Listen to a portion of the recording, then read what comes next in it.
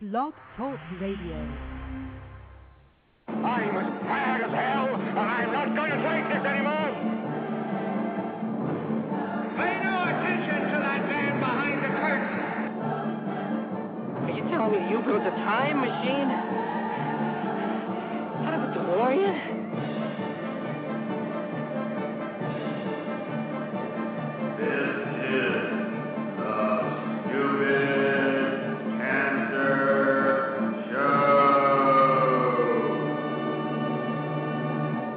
That's hot.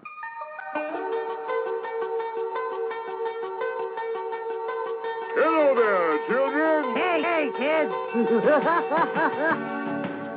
People seem to like me because I am polite and I'm rarely late. And now the host of the Stupid Cancer Show, Matthew Zachary.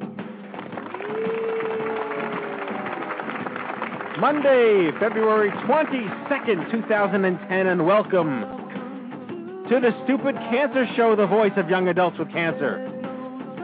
Got cancer? Under 40? Sucks, huh? Well, get busy living because the Stupid Cancer Show is here to change the world one chemo infusion at a time. Tonight's show, patient navigation in our spotlight, Sheila Ulrich, young adult survivor of stage 4 melanoma and the author and founder of Truly Alive. Joshua Snyder, a 3-time young adult survivor, president and founder of NoCancer.com.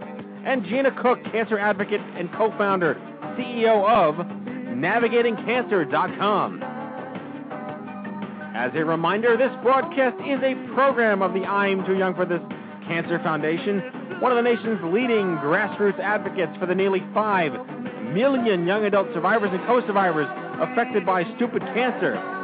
On the web at i2y.com, we're bringing the cause of cancer under 40 to the national spotlight and sticking it to a system that's ignored us for far too long.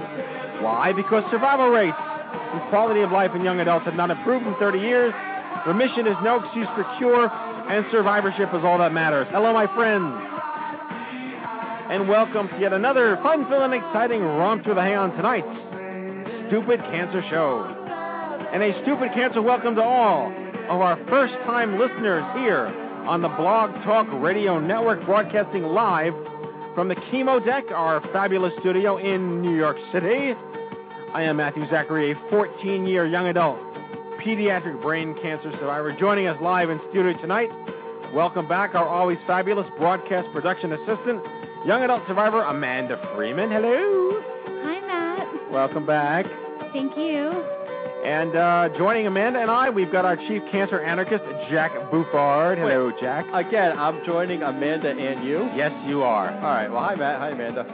Jack will be monitoring our live, concurrent, interactive chat room, so if you have any issues with the show, take it up with him. There's a chance, a small chance, that he just might listen. And, of course, please welcome my official partner in crime here on the Stupid Cancer Show, hailing right here from New York City, 14-year young adult breast cancer survivor, acclaimed journalist, former deputy editor of TV Guide, and former entertainment news correspondent for the Fox News Channel, the lovely and talented Lisa Bernhard. Hello. Master Jack, Amanda. Hi. Hello. My Hi, favorite Lisa. Monday night crowd. How are you? Calling in from your secret underground bunker in upstate New York. Yeah, I think I'm going to be a little bit like Letterman from the home office, and then I'll just pick a different city every week. You're going to get a speeding ticket driving down 95 every day. I never get speeding tickets. I am a law-abiding citizen. Have you ever met Letterman? I have In met his office, Letterman. on his couch? No, she wasn't an intern. I met Letterman. I actually once wrote a long profile on one of his executive producers and hung out behind the scenes once at the Letterman show years ago. John Cusack was there, and I'm trying to think who else. And I did meet Letterman briefly. He's a keep to himself kind of guy, as you can imagine. Yeah, except when it comes to his interns and some of the women on the show, evidently. Yeah, exactly. Men. Can't live with them, can't be one. Wait, Jack? That's true. Can't shoot him? You can shoot him. No. So there's so many I2Y events coming up that we should. Oh my God, there's so many. There are a lot. We wanted to recap the two that happened this past week for our listeners out there. I was invited to keynote at a special insurance boot camp event for young adults at NYU this past week, and it was really a wonderful event. I got up there, did my Dog and Pony show, but my colleague, a guy named Kurt Balch, who himself was a young adult cancer survivor. If anyone's ever seen the movie The Incredibles, there's a scene in the beginning after he's sort of outed and becomes an insurance salesman where he talks to this old lady about the special loopholes and forms you could fill out, how to get past the system. That's sort of what Kurt does. He works for the man, but he knows the loopholes of the man. So he's able to impart that wisdom to young adult survivors when it comes to things like the Family Medical Leave Act and Medicaid and the Americans with Disabilities Act. A real top-notch, well-polished guy. And it was very well received, and hopefully we'll be the first of several insurance boot camps that we'll be able to offer to the young adult community around the country. That's fantastic.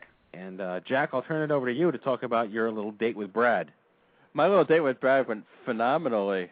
I was in D.C. with Brad Ludden of First Ascent and Tamika Felder of Tamika and Friends, and we were basically presenting the First Ascent documentary showing what it's like to attend a First Ascent camp. And they got some people to sign up. We each got to talk about our own little organizations, and we got a lot of feedback. And interestingly, one of the biggest topics we talked about at this screening was the role that our parents play in our young adult cancer experience. And it was pretty awesome because some of the parents were like, my 20-something or my 30-something, got cancer and they had been independent, and what do we do? Like how do we handle, like how do we treat our young adult cancer patient that has since flown the coop and may or may not have returned home or whatever? But we had a very interesting discussion, and it was really meaningful for me because a lot of parents don't get it out there, and a lot of the older generation don't see the need that we have and how we need to be supported age appropriately. But it was a great evening, and the First Ascent documentary is awesome, and I encourage anybody who has the chance to attend a First Ascent camp, go over to firstascent.org, sign up. It's completely free, and go live in the woods for a week. That sounds like an awesome event, Jack, and interesting topic to bring up about how parents deal with things. I just, going to the YSC Young Survival Coalition event that they had last year, and I know you're going to be there this year, Jack. Yeah. There were I remember meeting two young women there last year, late 20s, one late 20s, one early 30s, both of Korean descent, both living in Los Angeles, best friends, both diagnosed with breast cancer within 6 months of each other, same gynecologist. She was floored. She couldn't believe it, just the coincidence, the unlucky coincidence of, the best friends and being so young. And also there tends to be a lower incidence of breast cancer in women of Asian descent. But they were interesting in that they talked about how one had parents, sort of, I guess, younger, a little bit more modern parents who lived in Los Angeles, and the one young woman just really could value the fact that she could get her mom on the phone and just cry with her if she needed to or talk about anything. And the other young woman said that she really envied that because she had these kind of older traditional parents who were back in Korea, and to try to explain to her parents over there, that she had this illness and what she was going through, they couldn't process it at all. And it was very difficult for her, and she talked a lot about how she really envied her best friend, how she could have this closest, two vastly, best friends, two vastly different experiences in dealing with, their parents and whether, how their parents could be there or not be there for him. So that sounds like it was a pretty amazing event and an interesting discussion. It's almost like we need to start Boomers for Stupid Cancer.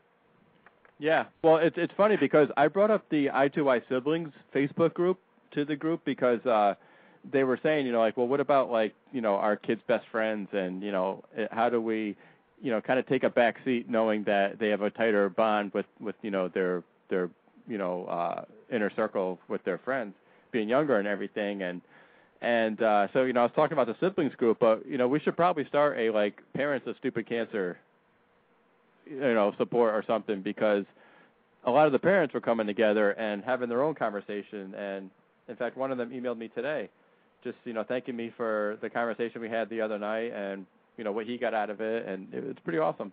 But it's nice to see that what we're doing is being heard by our parents, and their generation, because right, exactly. We've been lost in the shuffle, so for so many years that it's good that we finally have a voice and that people are listening to us.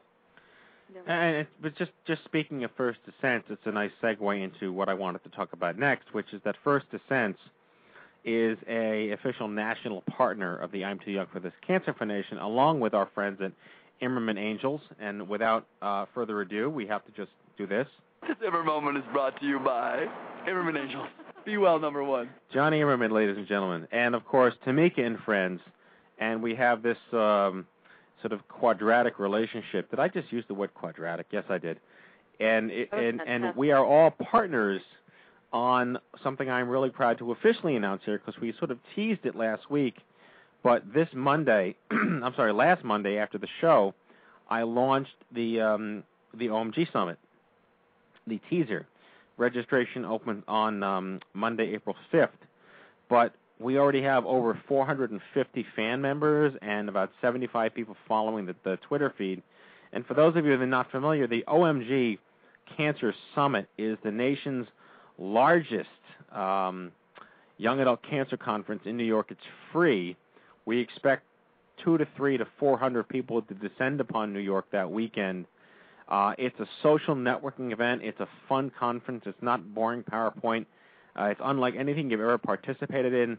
You're going to make friends for life and have one of the most rewarding experiences of your survivorship. Anyone is invited to attend. Your parents, your siblings, your best friends, your spouses, not just for survivors, if anyone is just generally interested in understanding the young adult cause. And anyone here can visit omg2010.org to get some information on it. We do have Brad Ludden, Johnny Immerman, Tamika Felder, Carol Rosenthal, Ethan Zahn, Diane Balma, who's the CEO of Stand Up to Cancer, a fellow young adult survivor. Jack Buffard. And Jack. It's the Jack Buffard. It's the I'm calling it the All-Star Game. I'm so proud of this. It is the All-Star Game of the young adult movement, and it is something that we highly encourage people to consider attending. Again, it's free. We don't want to charge people for this. We may have some travel subsidies, but we won't be making those announcements until we have them confirmed. But we will be talking about cheap ways to get to New York, how to buddy up in hotel rooms with some blocks that we're getting, and really just something phenomenal to consider. So take a look at omg2010.org, see who's on the roster, fan the group on Facebook, follow it on Twitter, and I can't stop talking about it. I'm just so excited. It's the hippest day in cancer. Hey, Jack, isn't that originally how you had your I2Y affiliation? Wasn't that the first you came to the OMG Summit? Wasn't that the first time you really kind of checked out I2Y? Yeah, the one in April of 2008. I was a month from the end of my treatment, and my mom and I came to the city, and that's where I first met Matthew. Apologize for that, Matt. It's been downhill ever since. That's true. But yeah, it was my first I2Y event, and I was just like, holy shit, I'm in a room of 100 people that are just like me. Well, of course, I was with my mom, but, you know. And soon I'll be on a radio show on which I can curse. Yeah. Damn fucking straight. But, yeah, it was pretty cool. And after the breakout sessions, they had an open bar happy hour at Planet Hollywood, and that's where I really got to, like, talk to a bunch of people. And some of those people are my best friends, and the other one's Matt.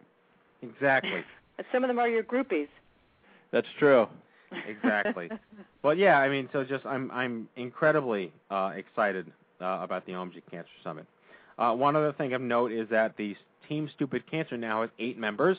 We have 5 remaining slots, and if you're interested in running, walking, or pretending to skipping, be I'm going to skip it. I don't mean like I don't mean skip out on the race. I'm saying skip it. You're going to skip to Malou. I'm going to do the la la la la la la for 13 miles. Yes. You'll be absolutely adorable doing that, Jack. Exactly. And I'm going to be wearing a tutu. Oh, boy. Yeah. And pigtails. So anyway, the Team Stupid Cancer is in its inaugural launch for the New York City Half Marathon. If you're interested, go to team.stupidcancer.com and really, seriously, join up. It's going to be a great event. It's our kickoff attempt at being a pseudo-athletic organization. And if Jack can attempt to try to think and convince people he might be able to do something, then there's hope for everyone. Yes, and if you do have faith in me, you can go to team.stupidcancer.com and support me. There's a link to donate to I2Y. That is true. And isn't there one more that we should talk about for those who are in New York this week? Yeah, we have a Stupid Cancer Happy Hour this Thursday in New York City. It's on events.i2y.com. Jack will point it out during the news. I do have one or two other quick things to talk about, just in sort of our general banter here.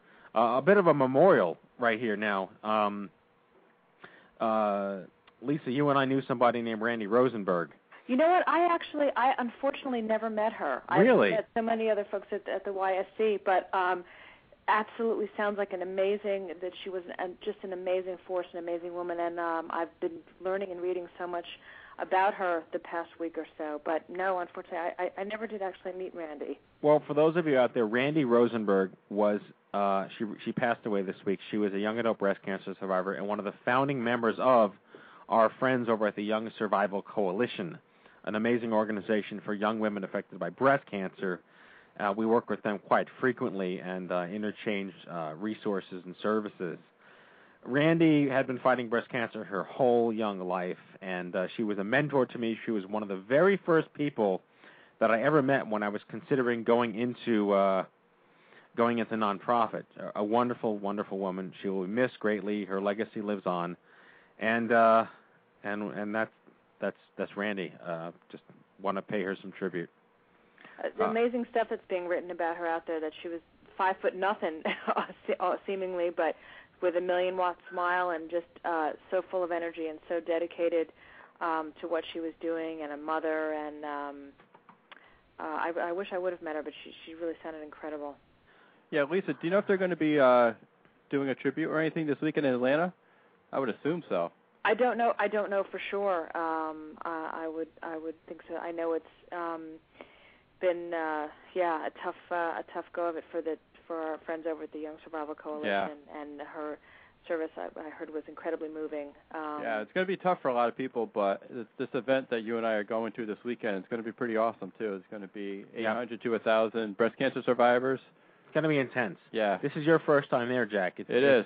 Yeah. It's an intense. I mean, I think last year they had about 800 women, and they had them from 13 different countries, and I mean, amazing. A woman came from Nairobi, Kenya, and I said, "How did you even know about this event?" She said, "Oh, I read about it online." And she had a Yahoo email address, and she had written an article in Kenya about getting breast cancer. I remember that. Yeah, just so many amazing women and amazing stories of what they had been through and where they had come from and what it took to get there. And this woman had 3 kids, and a lot of illnesses like breast cancer, they're treated so differently socially in other countries. I mean, this woman told me that her husband left her, and her husband's parents wouldn't go near her, that she was taboo for having breast cancer, that it's considered sort of a curse or bad luck, that nobody, kind of wants to go near you, and all these other kinds of social issues that we don't think about in this country that folks have to deal with in other nations. It's really astounding. Yeah, it's crazy. Yep. Well, let's get to the news actually, here. Hold on, Matt. Right. Before we start the news, I have something, and I'm going to put Matt on the spot, ladies and gentlemen, because in my Google alerts the other day for Matthew Zachary, I got tipped off that Matthew has been nominated for a Patient Power Hall of Fame award. Ow! So what the heck's going on, Mr. Hall of Famer? Are you giving yourself a round of applause? Come on. All right. There's an organization called PatientPower.info. It's run by some very innovative friends of mine from the Health 2.0 world, and I guess they're impressed with the work that I do. I've met them many times. They have a boutique radio program that I was a guest on a while ago, and I don't know, maybe they were desperate and went to the lowest hanging totem pole guy, and I just happened to say yes by accident, and they found me. But yeah, I'm officially a Hall of Fame member of Patient Power. Huh. Not well deserved, Matthew. Thank you very much. But let's get to the news here. We'll move the show along, and here we go. Hello, I'm Kent Brockman, and this is Eye on Cancer. Just the facts, ma'am.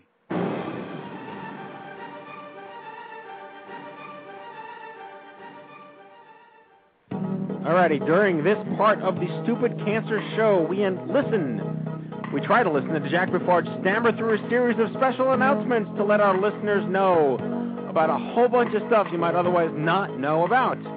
And we don't want you missing out on free young adult special events like conferences, happy hours, retreats, scholarships, support groups, music concerts, and more.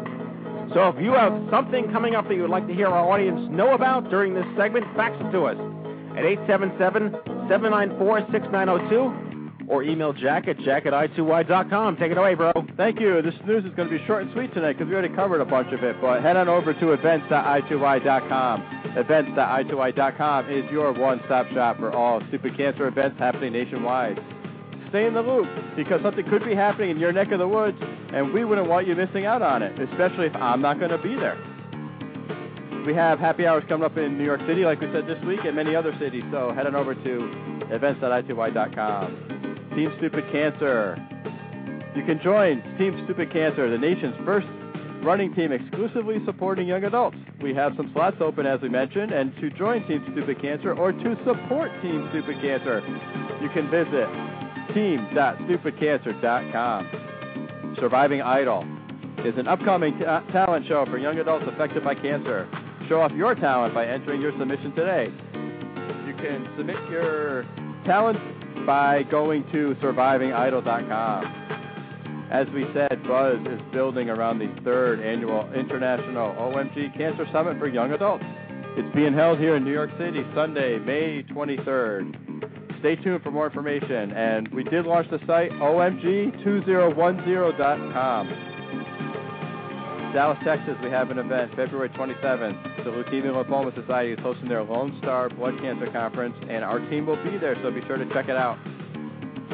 Okay, folks, being that I lack both the time and the intelligence to share with you all the great stuff we have going on for young adults, I've created the Boof News blog. Everybody needs to check out boofnews.i2y.com. That's BOOF.i2y.com. It is the official list of all Stupid Cancer news resources. These include surveys, exercise programs, writing workshops, peer services, and fertility resources. After you check out Boof News blog, head on over to 70k.org. That's the word 70, the letter K.org. There are approximately 70,000 people aged 15 to 39 diagnosed with cancer every year. For over 2 decades, there has been little or no improvement in survival for this age group.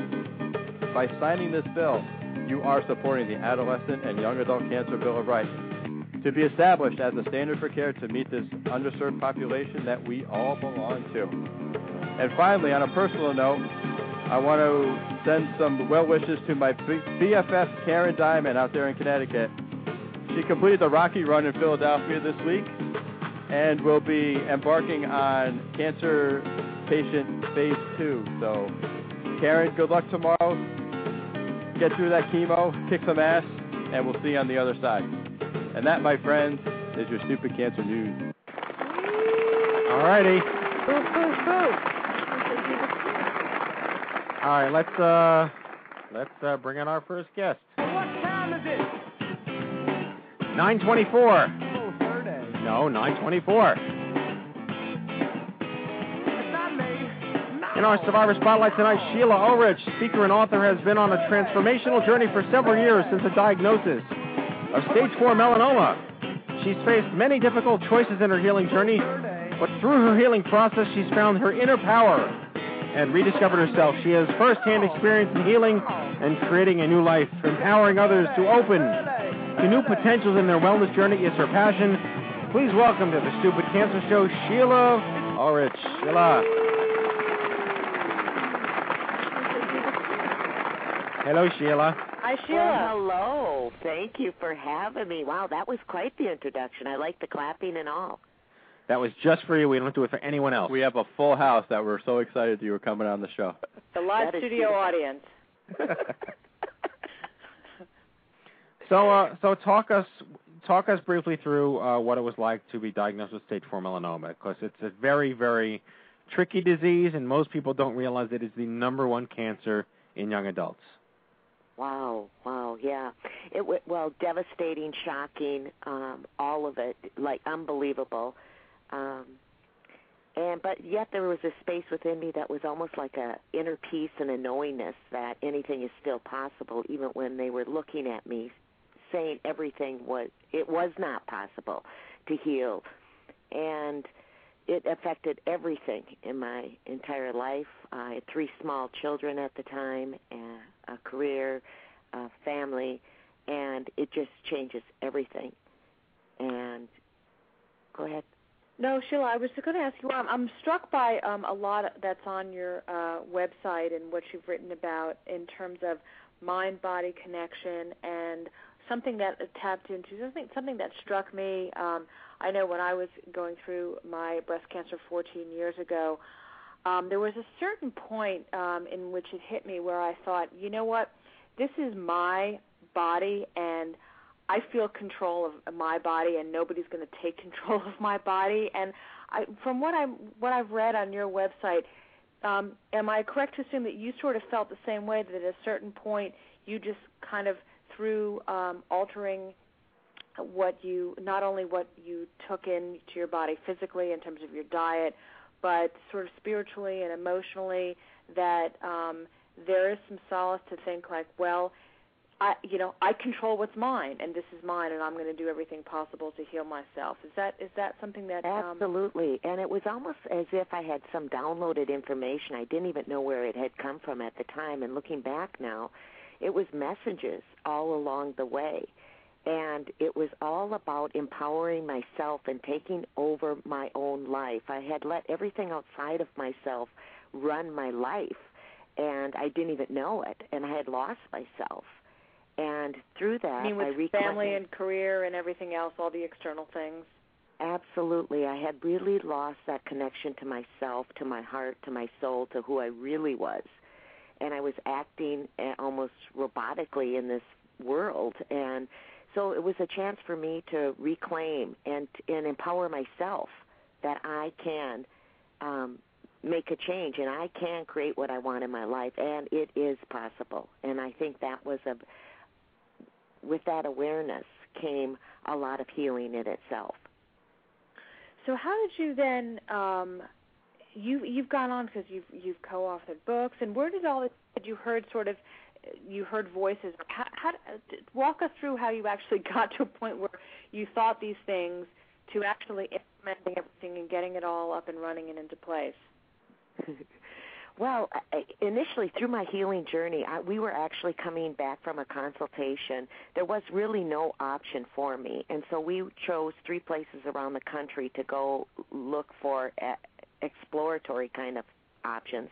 We're coming back from MD Anderson, and in the middle of the flight, in the middle of the night or late at night, it was dark, I had information, and I drew this picture out, and I didn't even know what the picture was.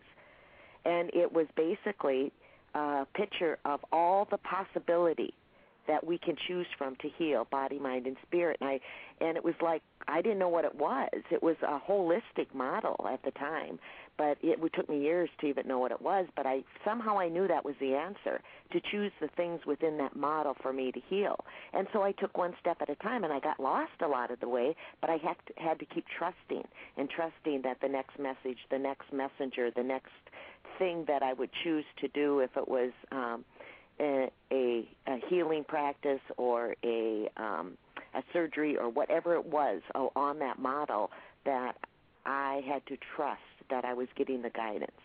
And you're how many years out at this point? I am 14 years. You are 14 years. Welcome to the 14-year Survivor Club. Exactly. So Lisa and I. Well, the 3 of us, 14 years. Yeah, both of us. Oh, congratulations. Both of us, yeah, 14 years. So what was the initial, at stage 4 melanoma, have you defied expectations of what doctors told you, and what was your initial prognosis? Well, I don't think they really wanted to say in so many words, but pretty much it looked like less than, what was it, like 5% chance of living past 5 years. They suspected my tumors were growing very, very rapidly. The mitotic rate was very high. I had millions of cancer cells in my female organs, which they had thought had spread already through my whole body.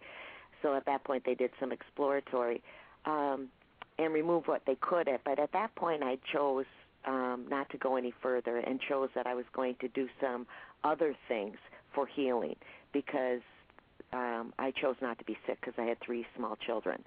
And so they thought after, I think they're quite shocked that I'm still walking around.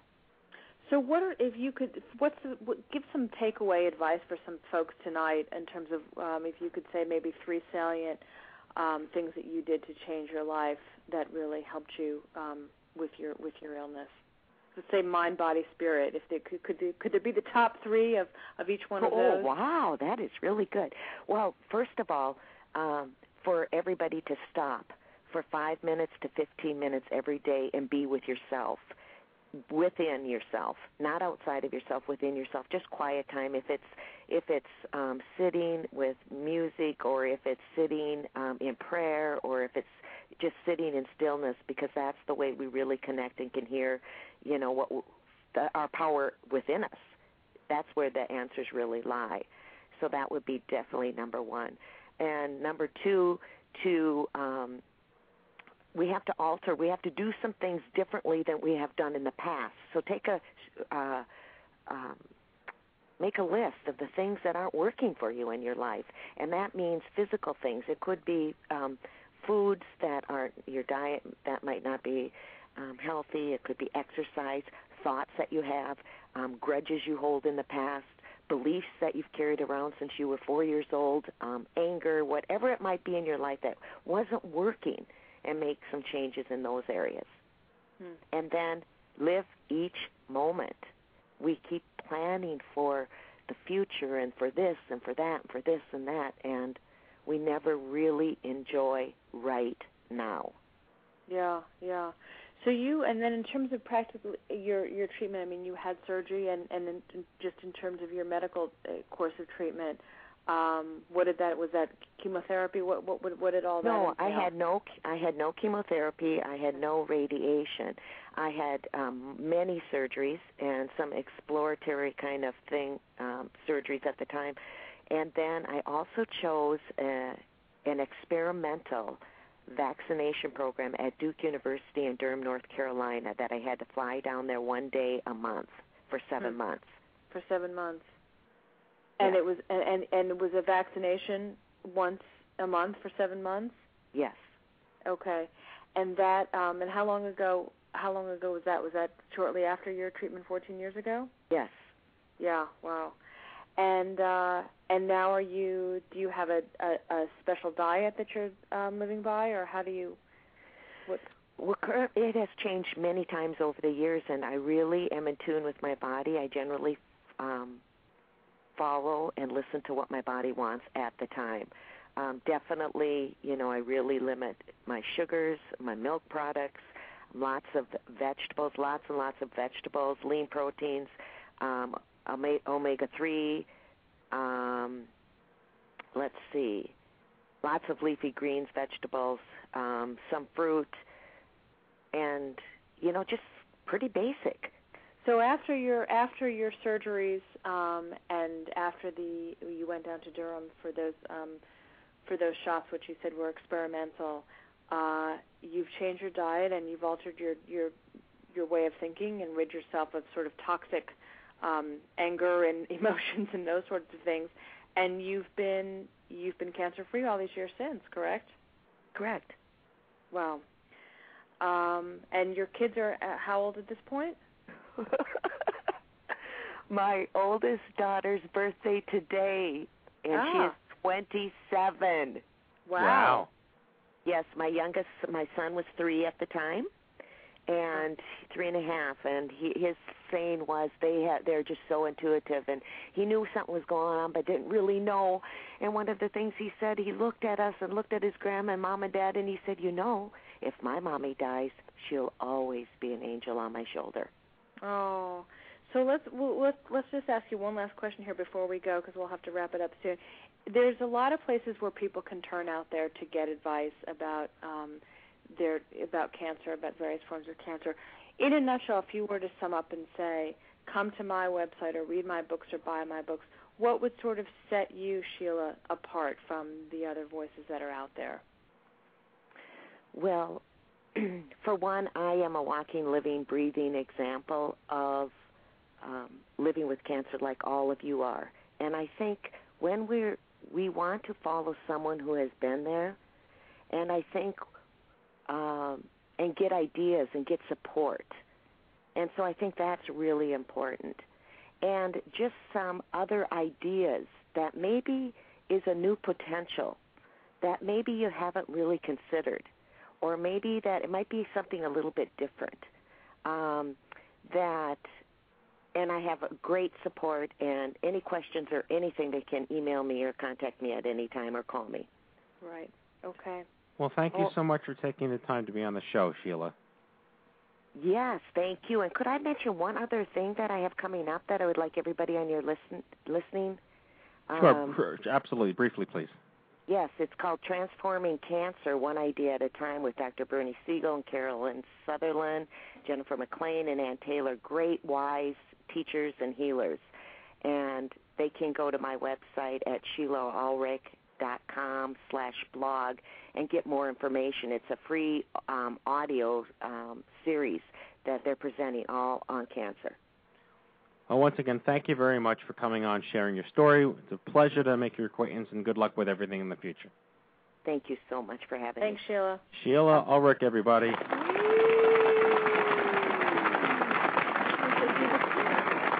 All righty, and now, coming up, 9:37 on the Stupid Cancer Show,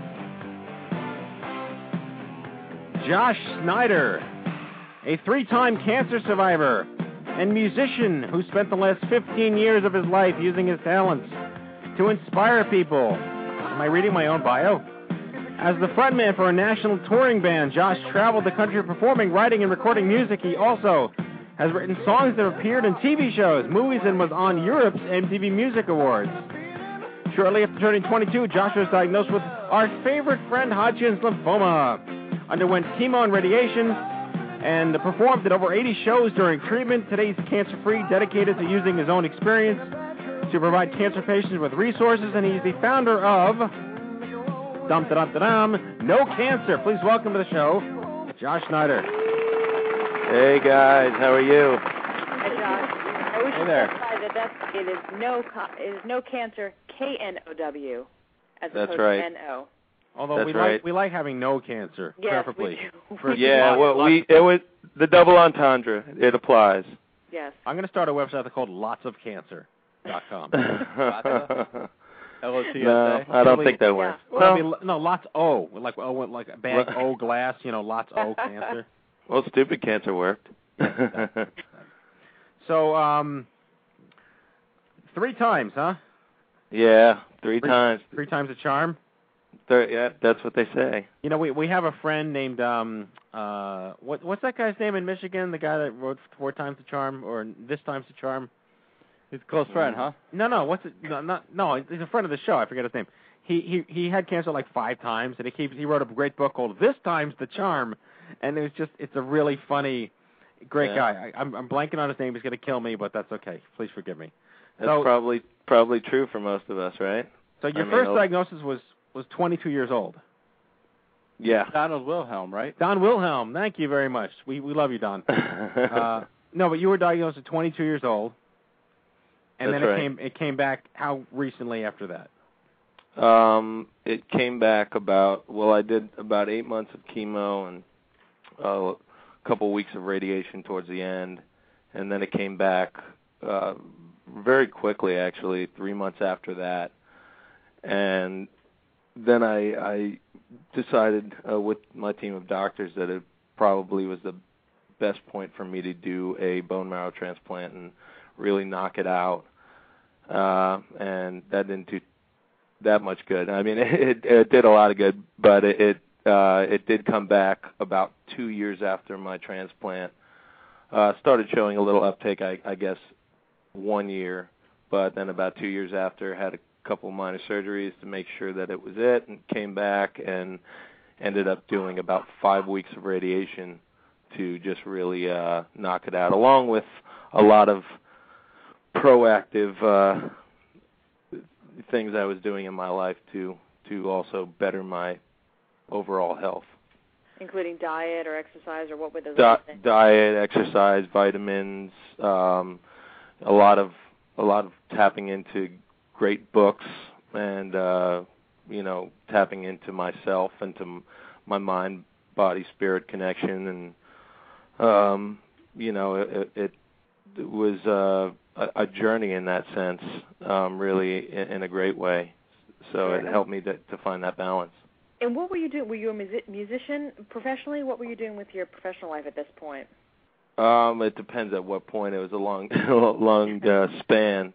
But, for a long time throughout that span, I was in a band called Atomic Tangerine, which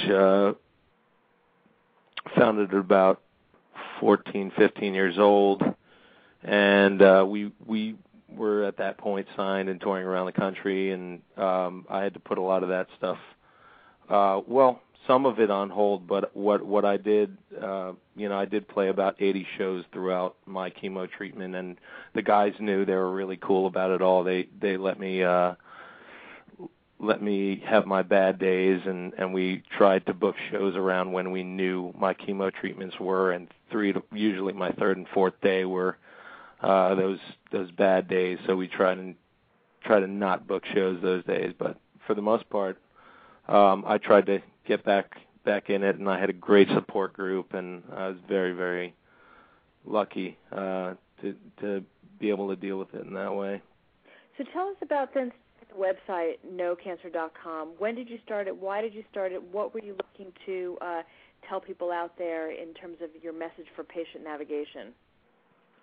Well, one of the things I noticed when I was going through cancer was, there were at that point was still growing information and a lot of information around, but a lot of it was fragmented, and a lot of it was very difficult to find. And one of the things that my partner Ben and I, big shout out to him, by the way.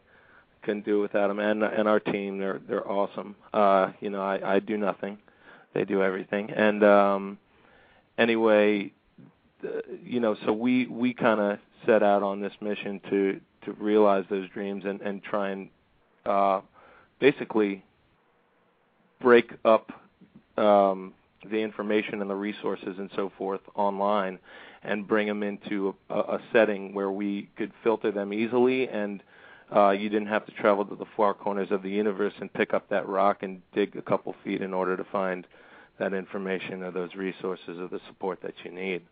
If I could jump in here real quick, by what vetting process do you use to determine whether something is sponge-worthy, if you would? I know that with our website, we have a very tight-knit group of very specific requirements for organizations to be listed, and they're sort of monitored and just kicked out if they don't do what we expect them to do. And obviously the goal is to provide value to a community. Could you talk a little bit about how you conceptualize that and what your best practices are? Well, I think it's a mix between our team and getting a feel for organizations on the phone and online, and also really relying on the people to tell us. We rely, that's what's so cool about social media and so cool about the internet today and the people on it, is that, they kind of do their own filtering. And if we try and really provide, everything under the sun is really our philosophy, and people will tell us, if there's anything really terrible going on, obviously, or malpractice or any kind of ill intent on behalf of any of the resources or the people, organizations, businesses, so forth, that are involved in helping people with all the different facets therapy and healing and medicine and so forth. So we really rely on not only our team but the people to have that voice and let us know. And Josh, I know you. There's a section of a prominent section of the site where you talk about different types of cancer, and people can kind of look up and read about them. But at the same time, you have a disclaimer on there that says you're not a medical site per se, or you're not, in place of a seeing a doctor or a diagnosis. How do you guys come up? Do you have? How do you come up with your information for your description for various types of cancer? Do you have medical consultants on staff, or is it the legwork that your team does? How do you? We have an editor and writers, and they're pretty much in charge of getting it from good, credible sources as it is. So we actually are in the process of citing some more of that. So in order citing the sources, you mean? Yeah, in order to give credibility. We right now are there's a lot of moving parts because we are trying to help connect every piece. Yeah. And really work together with every person and every organization and every business in order to provide everything under the sun and together. One of our philosophies, I think, and one of the cornerstones of what No Cancer is all about is bringing every idea, every therapy, from conventional to holistic and everything in between, together, and in order to work together and hopefully fuse all these ideas and move to a generation I think we all are looking towards moving to, which is working together and really I think we'll tip the scale in our generation, with all the different types of fusion going on all ends of the spectrum. So someone should come to No Cancer primarily because they are looking for what? I mean, you guys, if you could sort of sum up in a nutshell what you guys represent among all the voices of cancer navigation out there and patient navigation out there, how would you sort of best put that? The best way I can describe us in a simple way is we're like a Facebook for the cancer community, but we also provide education, support, and resources.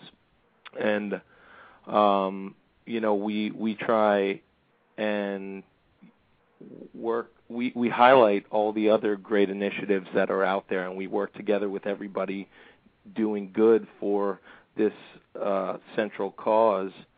And so that's part of it. It's the community. It's finding each other, finding support, knowing that you're not alone, and connecting not only to people and friends and all the different normal folk who have cancer and are dealing with similar things, and as well as dealing with the resources and the businesses and the organizations that are out there trying to provide every kind of support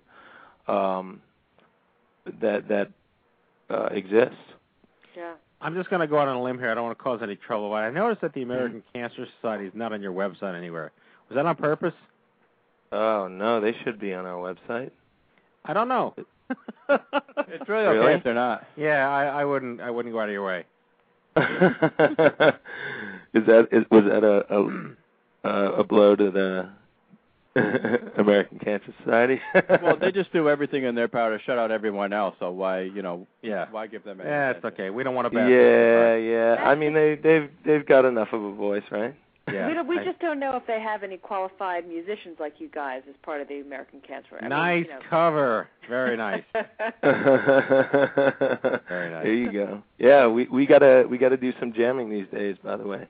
Well, honestly, if you have an album, please send us a demo copy. I'd love to take a listen to it, and we'll play some tracks on the show. Cool. That'd be great. I think it's always interesting that when I get to meet young adult survivor musicians. And just to wrap up here real quick, if you can just talk very briefly about what it was like as a musician going through cancer and how that changed. This is not a short answer, but how did that experience changed your creative process? It actually made it went through a phase of probably being fairly morbid and really venting what I was going through to a sort of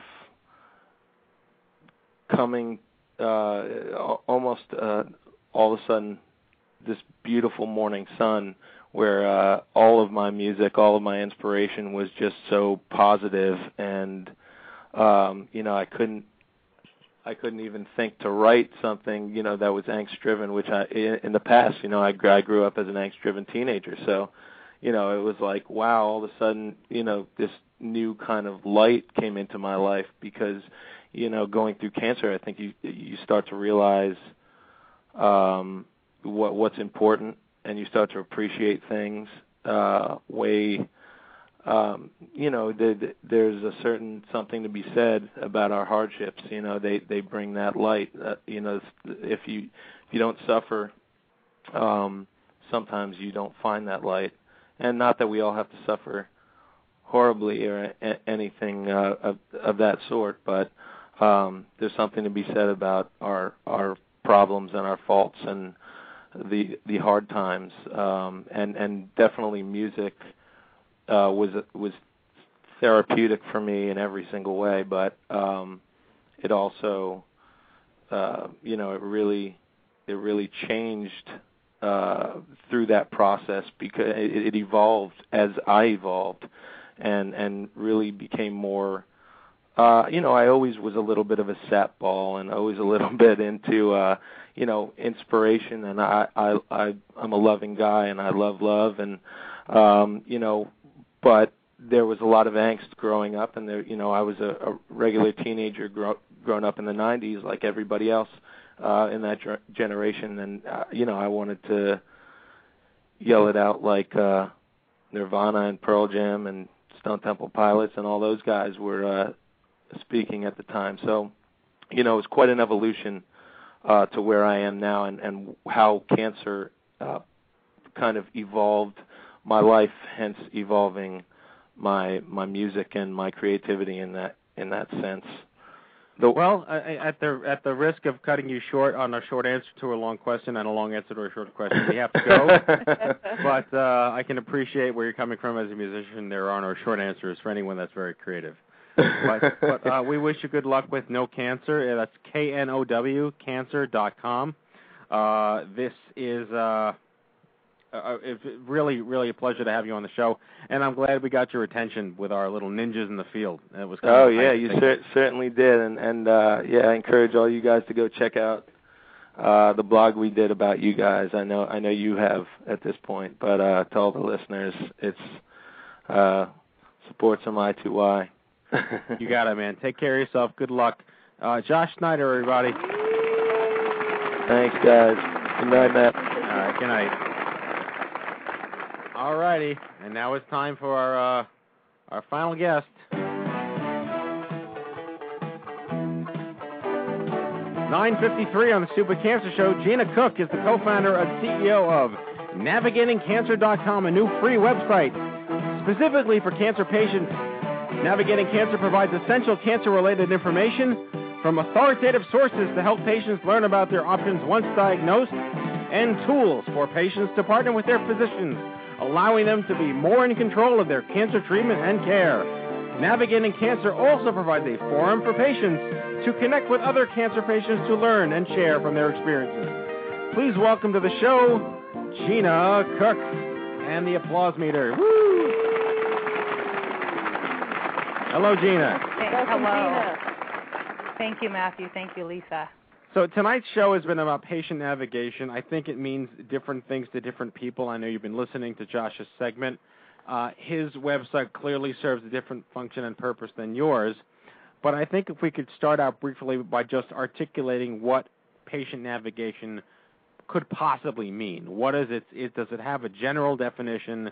Is there something as simple and utilitarian as connecting people with the right crap?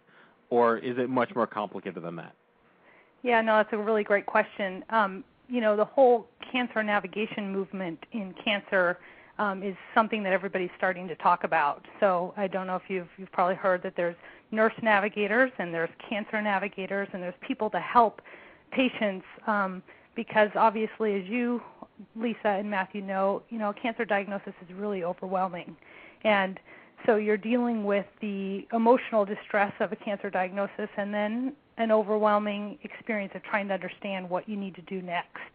And so at Navigating Cancer, what we do is really connect patients with the people and information that are most important to them. And what that, those are three specific areas is we connect them better with their healthcare team by creating tools to help them stay organized and track their daily health so that they can prepare for that and communicate more effectively with their healthcare team, but also communication tools to help them communicate better with family and friends and receive the support that they need from the people that are most important to them. And, an example of that is we have a needs calendar where patients can ask for help. They can ask for a ride to their chemo appointment, and friends and family can sign up for those needs right there on Navigating Cancer. And then that third piece is connecting patients to other like patients. So what we hear over and over again from patients is, if I was lucky enough to meet somebody that was going through the same thing that I was going through, whether it was the same treatment, seeing the same doctor, same diagnosis, they provided valuable tips that helped them through the process. And so we're trying to create a tool to be able to connect patients directly to people that are very similar to them. Gina, I love that your site, and again, it's navigatingcancer.com, has such real, tangible advice for people in terms of what they can actually do. I mean, I don't know about you, but I know when I was going through my illness, it sort of dawned on me, and luckily very quickly, where I thought my relationship with my doctors is really 50-50, and it's so hard, and we talk about this a lot, where you just kind of put yourself in doctors' hands, and a lot of, of us still sort of view our doctors as being these godlike creatures, and we just kind of nod and whatever they say must be right and go along with it. But on the other hand, we're living in our bodies, and we know our bodies, and we're with our bodies every day. I sort of felt that it was 50-50, and, you're a paying customer, and you have license to ask a lot of questions, and which was easy for me in that I'm a trained journalist, and it's what I do, and it's what I've always done. But I think still, hard, even being a journalist, to kind of get that, to sort of know that you can walk in and you can have notes and you can have a pen and you can have questions. And I love that you kind of break it down for people to actually have those tangible things that they can use. Well, thank you. That's exactly what we're trying to do. It was interesting. We did over the last year and a half a lot of patient research, and the thing that struck me the most was that every patient went through this exact same journey over and over again. And so what we're really trying to do is help walk patients through that process with shared experiences with patients that have been there before and just tools. So, our Prepare for Doctor appointment. If you're using the Daily Health Tracker and you're tracking your symptoms and side effects, you can then print out this report that you can share with your doctor. And one of the things we do is we feed patients with the questions they should ask, and then of course they can add whatever questions might be coming up. But if they're going through surgery, these are the top 10 questions to think about as you're going through surgery, going through radiation or chemotherapy, or having testing and diagnosis, going through that diagnosis phase, so that patients can think, oh yeah, I want to know that answer. Let me prepare for that appointment. Let me go in there walking prepared to get the information that I need, and a piece of paper that they can actually write the answers on as well. You actually have forms on your site that folks can download and use for all these, like you create your own health record and track and be prepared. Is that right? That's right. They're online forms that they can create right there on Navigating Cancer, so they don't lose that information. And they create their own treatment record summary, and they understand what's happening, so they can communicate with all of the doctors that they're seeing for their treatment. Or I can imagine, and you advise on another thing to do as well, is because it is so overwhelming, have somebody perhaps who can come with you, who can be, whip out a pad and a pen and take notes. Yes, absolutely. And the other thing that we've built into the feature is as a caregiver function. So any patient can also give access to their information to a caregiver, because we know that a lot of cancer patients actually have a caregiver. They have a family member or a spouse or somebody that comes with them to all of their appointments. And so that person can keep track and record symptoms and side effects for that patient if the patient chooses that as well. So, and tell us a little bit about your background and how you came to create a site like this. So I have been in the healthcare space for the last 18 years, and most of those focused in cancer. I worked for a pharmaceutical company for a number of years, and then the last 6 years I've been in healthcare services. Most recently I was a VP of sales for McKesson's cancer business. And early on as a pharmaceutical rep, right out of college, that I was able to meet with patients. I was actually able to go to support groups and meet with patients. And that early experience had a really lasting effect on me. As I was working in the cancer space, for me it was always about the patient, whether I was selling a technology platform or selling a pharmaceutical drug or whatever. For me it was always about the patient. And then in 2005 I worked for a private company, and we were exploring how to open up a technology platform to give patients a view of their own information. And that's the time when I really started to think about how do I create, what are the unmet needs for cancer patients, and, how do we give patients a view of their own information. And that's what led to Navigating Cancer and really the tools and resources that you see today. And what we're really hoping in the future is that Navigating Cancer is a platform where a physician, we can connect with the electronic medical records in the physician's office to actually give patients a view of their own information. So today, patients have to take that proactive stance, and they have to record their information so they have a treatment record summary. But in the future, what we're really trying to figure out is how do we actually give patients a view of their own information so that they can keep track of the information, how they're feeling, and then communicate more effectively with their doctor and stay more in control. Now, I see that you do display the American Cancer Society on your homepage, but you do not display the I'm Too Young for the Cancer Foundation on your homepage. We withhold judgment, of course, but I'm just goofing with you. I have a question about trust. Yeah. I was one of the charter members of the Google Health Advisory Board, and we were chartered with the mission of appreciating consumer trust. Google is a love 'em or hate 'em brand.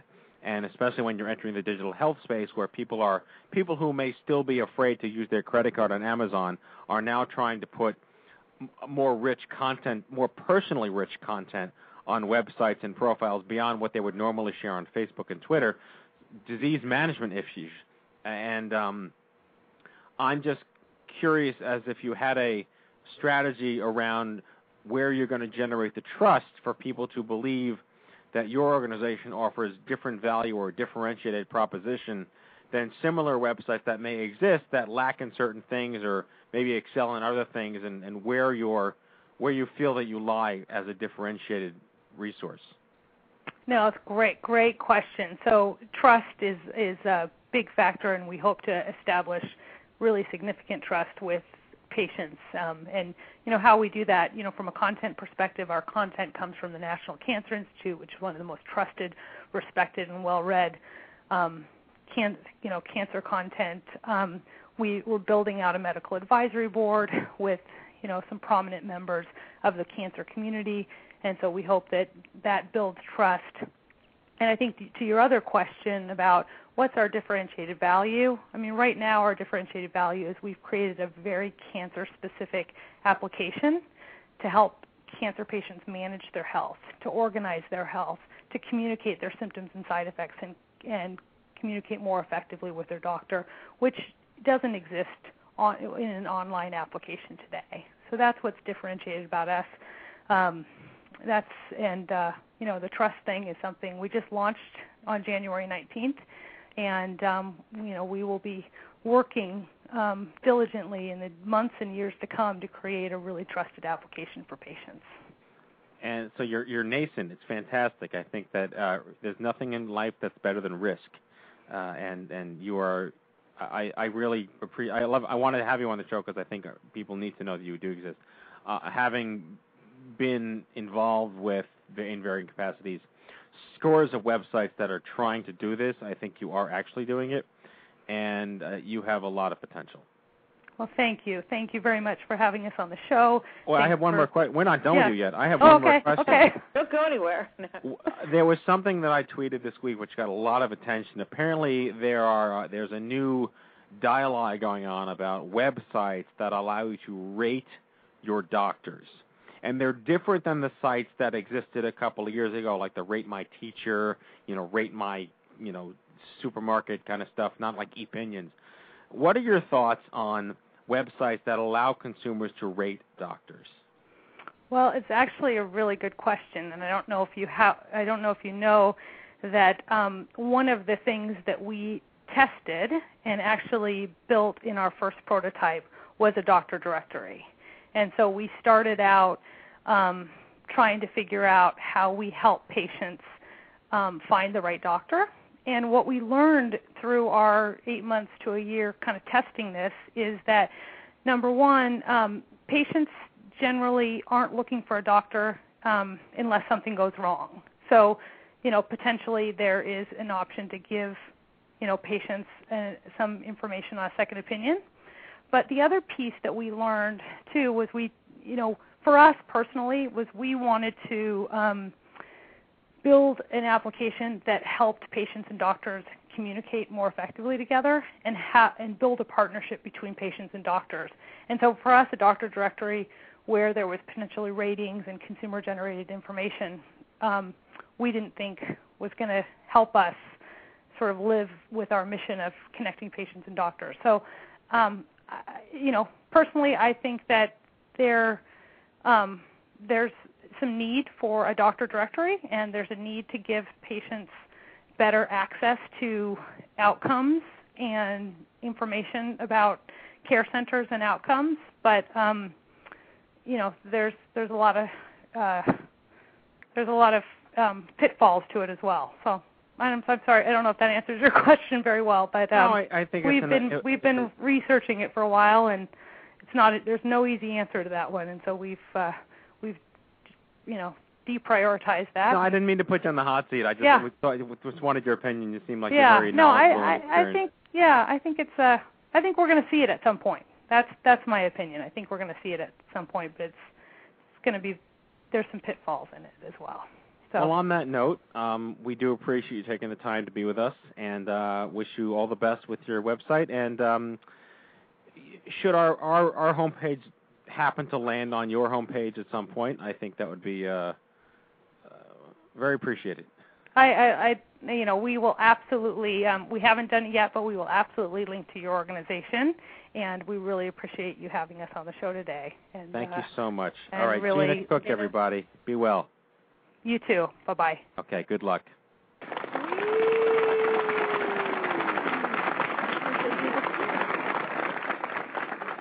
All righty, I guess that's tonight's show.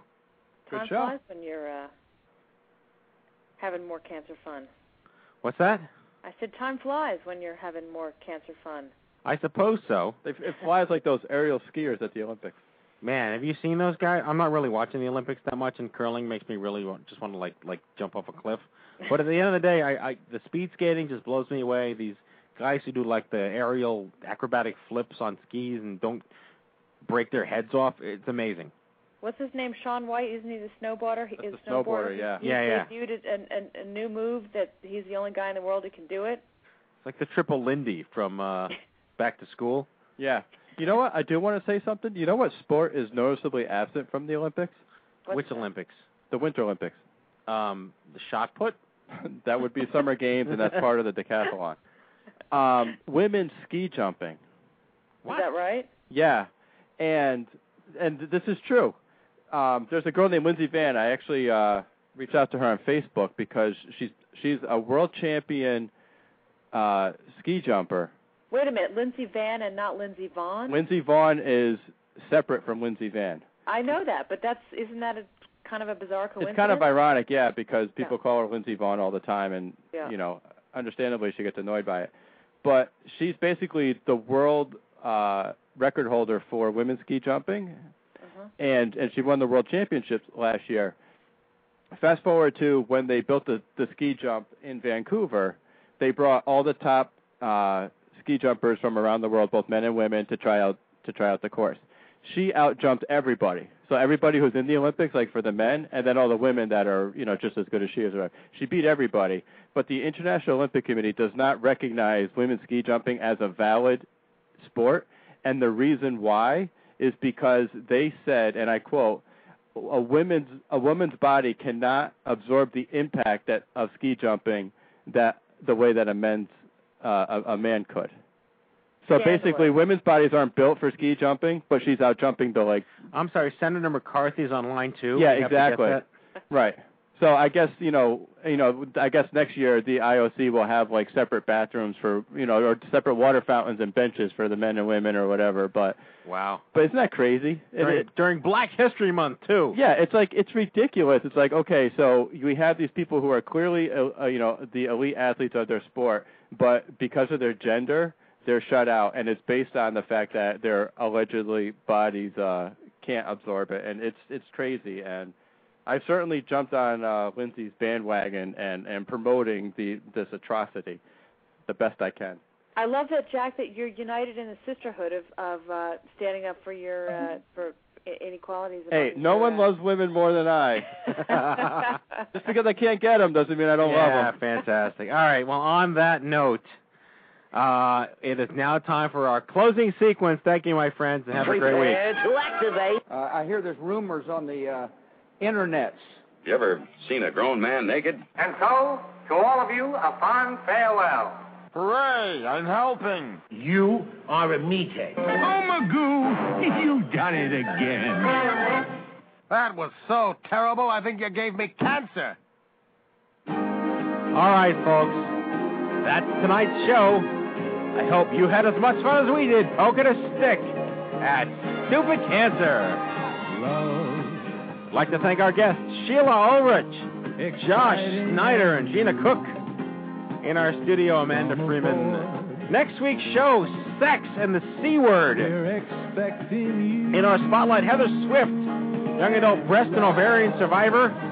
Susan Miller, Obie Award-winning playwright of My Left Breast. And returning champion Dr. Sue Ann Mark, clinical sexologist in private practice and a young adult breast cancer survivor. If you've missed any of our previous broadcasts, check out the archives at stupidcancershow.com or subscribe to our podcasts at itunes.i2y.com. Remember, folks, if it's not stupid, it's not cancer. We'll see you back here all next week live from the chemo deck. Jack Buford, Lisa Bernhardt, Amanda Freeman, Captain Stubing, and I wish you all a great evening. Go to bed, Christy Sweet. Mocker out.